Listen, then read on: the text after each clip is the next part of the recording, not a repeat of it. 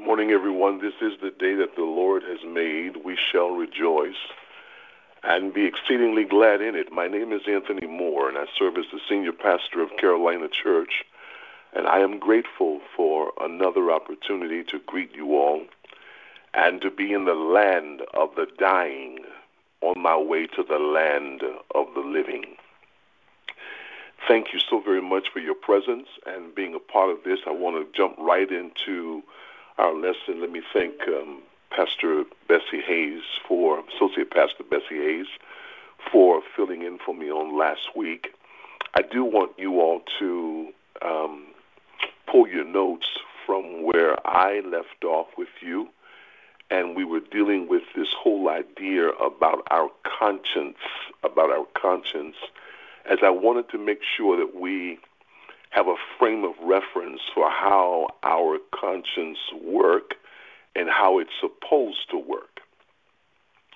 And so if you would get your notes for me, I want to pick up and continue our discussion on that as we're preparing ourselves to intercede on behalf of those persons who need us to pray for them. In the book of Acts, in Acts chapter 24, verse 16, that's Acts 24, verse 16, as we continue, and I will make sure that we have a little review to make sure we're all on the same page. On Acts 24, verse 16, it says, I strive always to keep my conscience clear before God and man. Conscience is what gives you and I the ability to evaluate our own thoughts and desires. It's the ability to discern what is right and wrong, and to distinguish between what is good and what is best. So let me go over that again. Conscience gives us the ability to evaluate our own thoughts and desires, to discern what is right and wrong, and to distinguish between what is good and what is best. Now, to help us get a handle on how conscience works, I gave the illustration on last week, a week before last rather, about an alarm clock.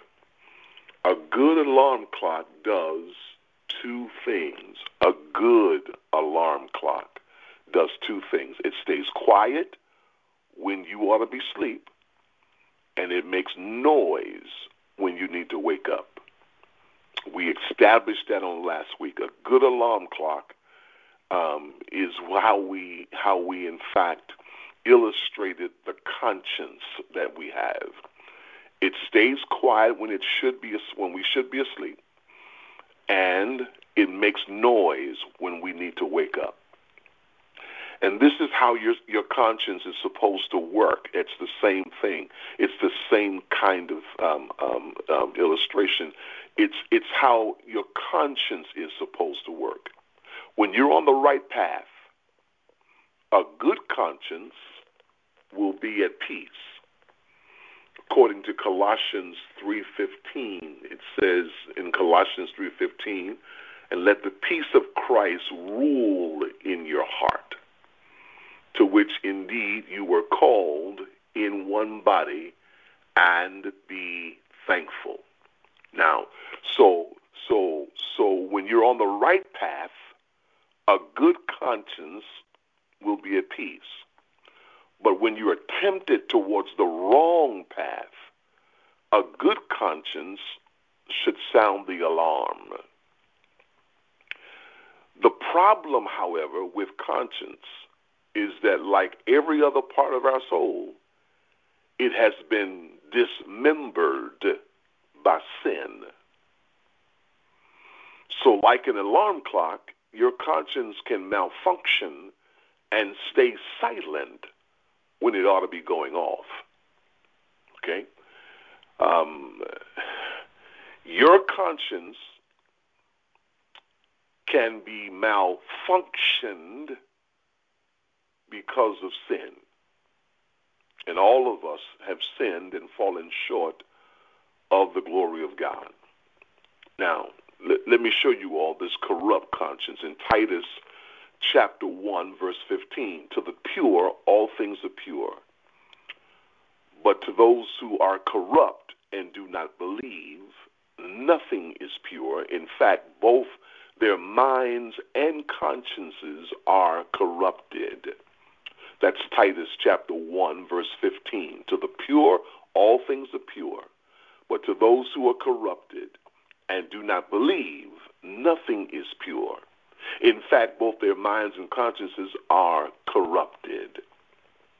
So acting against your conscience will bring a change in your inner life. It'll change how your conscience function, because a corrupt conscience approves the wrong things. It approves the wrong things. Okay?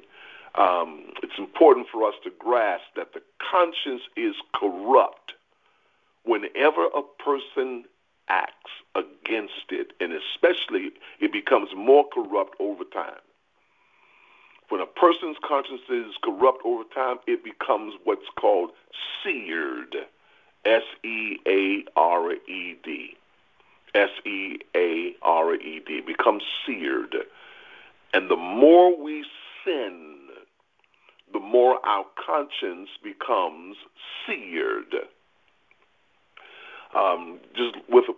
And that's, you can look at that. I talked about that last week in 1 Timothy chapter 4, verse 2. 1 Timothy chapter 4, verse 2. And let me just kind of illustrate this for you all. In the ancient world, doctors would use a hot iron to cauterize a wound. It's hardly, bears thinking about, but this is what they would use as a anesthetic to kind of numb. If you had a wound and the bleeding could not be stopped, your best hope was the hot iron pressed on your flesh. Now, once you recovered from the pain, you would discover that the bleeding had stopped. But you also would find that you had lost all feeling in the area that had been seared. The hot iron killed off the nerves so that you no longer had feeling where the iron had been applied. This is what Paul says in Ephesians 4:19. In Ephesians 4:19, Paul says, that's how it is with some people's conscience. They have been seared as with a hot iron, because the conscience has lost all sensitivity to the mind and will of God. And whenever that happens, whenever that happens, a person can lie, they can cheat, they can steal without their conscience raising any kind of objection. They feel no guilt because their conscience has been seared. As Paul was on the road to Damascus, that's exactly what Saul of Tarsus thought. He wasn't worried about doing something wrong.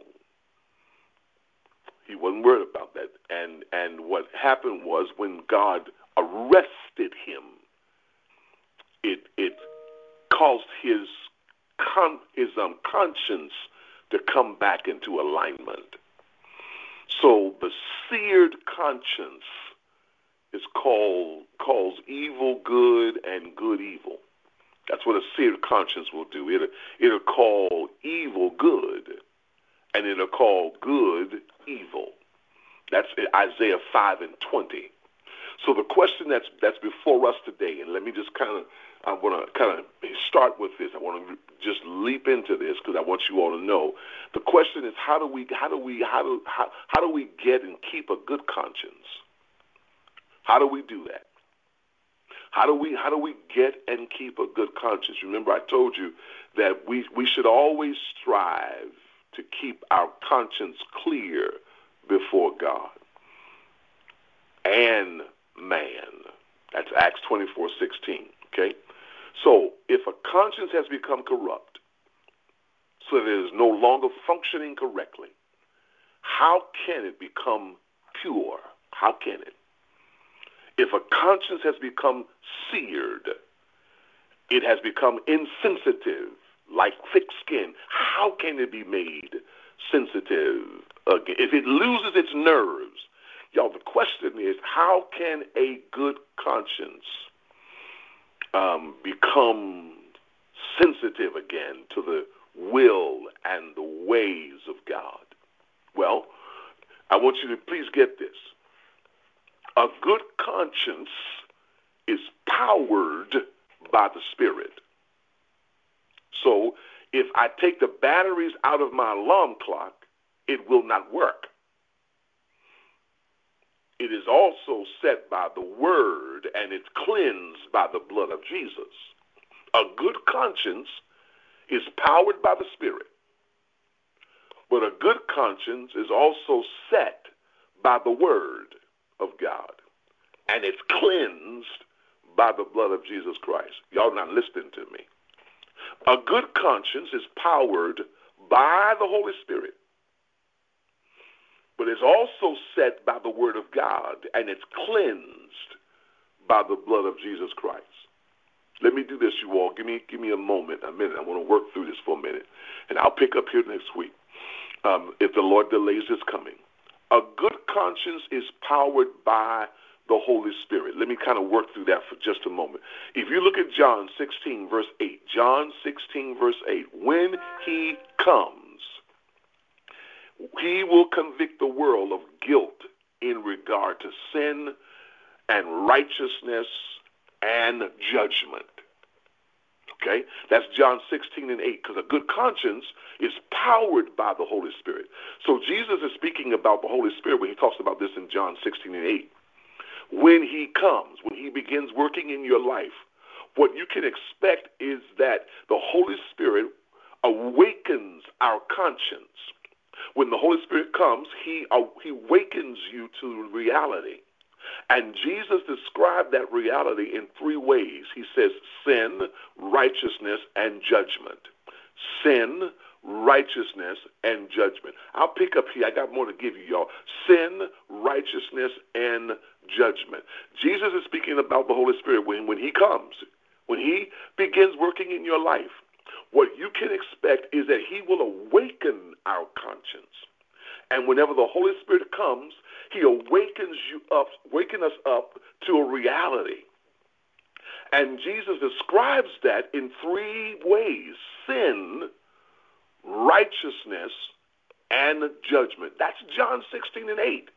John 16 verse, when He comes, He will convict the world of guilt in regard to sin and righteousness and judgment. Listen, I'll pick up here. I'll give some more explanation for this on next week. The Lord delays His coming, but I wanted to make sure you all had this on today. I need us to have our conscience in a proper alignment with God. Now listen, I need you all to help me to pray today for persons who need our prayers, persons who need our prayers. We're praying for Larry Thomas and Jackie Thomas. We're praying for Cassandra Roberts. We're praying for Patrina. We're praying for Michelle Norman. We're praying for the family of Deacon Ruby Dixon, whose relative transitioned home to be with the Lord. We're praying for that family today. Prayer for Teresa in Puerto Rico, we're praying. We're praying for the family of Bessie Pringle. For those of you who may not know, Mother Bessie Pringle transitioned to be with the Lord. And so we want to pray for that family. We're praying for Mary Davis, for Deacon Evelyn Mack and Sister Martina Baxter, for Associate Pastor Talia White. We're praying today for Velda Jones and Sister Gayleen Musgrove. We're praying today for Mary Irvin. We're praying for Yvonne, Brother Roger Jackson and his family. We'll continue prayer for Chantal Russell. I want to ask you all today to pray for Barry Hayes on today. We're praying for Barry. We're praying for all of you who need prayer, and Pastor doesn't have your name, but God has your name.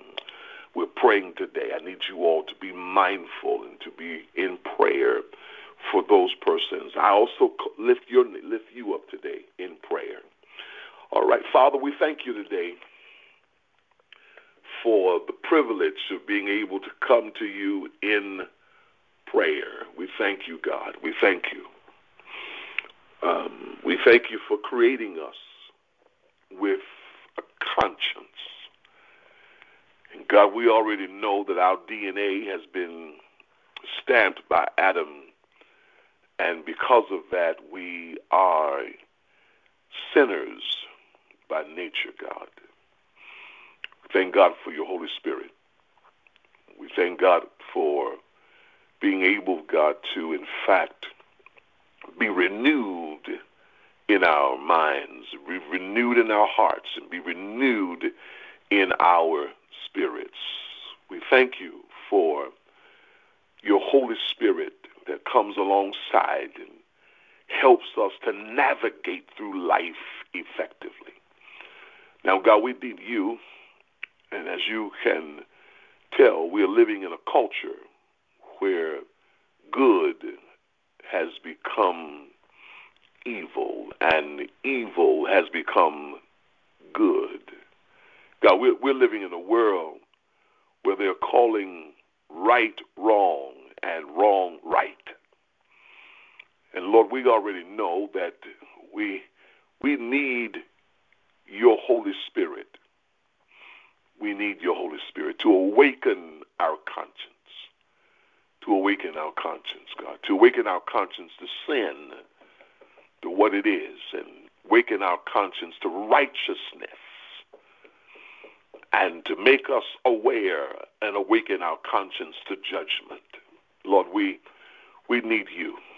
We need you. We need you. We want to ask you, God, while we are dealing with our conscience, we want to ask you, God, please forgive us of our sins, Father. We know that there are many. They are many. Please forgive us of our sins and renew within us a right spirit. God, cleanse us. You said in your word that you would, that if we ask for forgiveness, you would cleanse us of all unrighteousness and renew within us a right spirit. God, we pray for forgiveness on today. Forgive us, God, and help us to see as you see, and help us to feel as you feel, and understand as you understand. God, this is our prayer. This is our prayer. Would you heal the land and heal our families and heal our bodies and heal our minds and heal our consciousness, God. I pray, God, for healing for those who are on this call today. In the name of Jesus, God, you do it for us. And we'll give you all the praise, glory, and honor, God. I promise you. I promise you. As a matter of fact, we'll do it in advance because we already know, God, you cannot lie. You are a man, God, who keeps his word.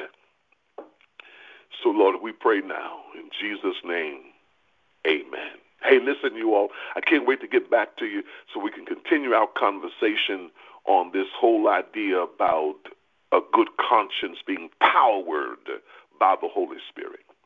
Now, I've given you some principles today. I hope I've caused you to have an awareness about your own conscience. On your mark, get set, let's grow. I need y'all to have a great day on purpose. Go in peace. Love you all much.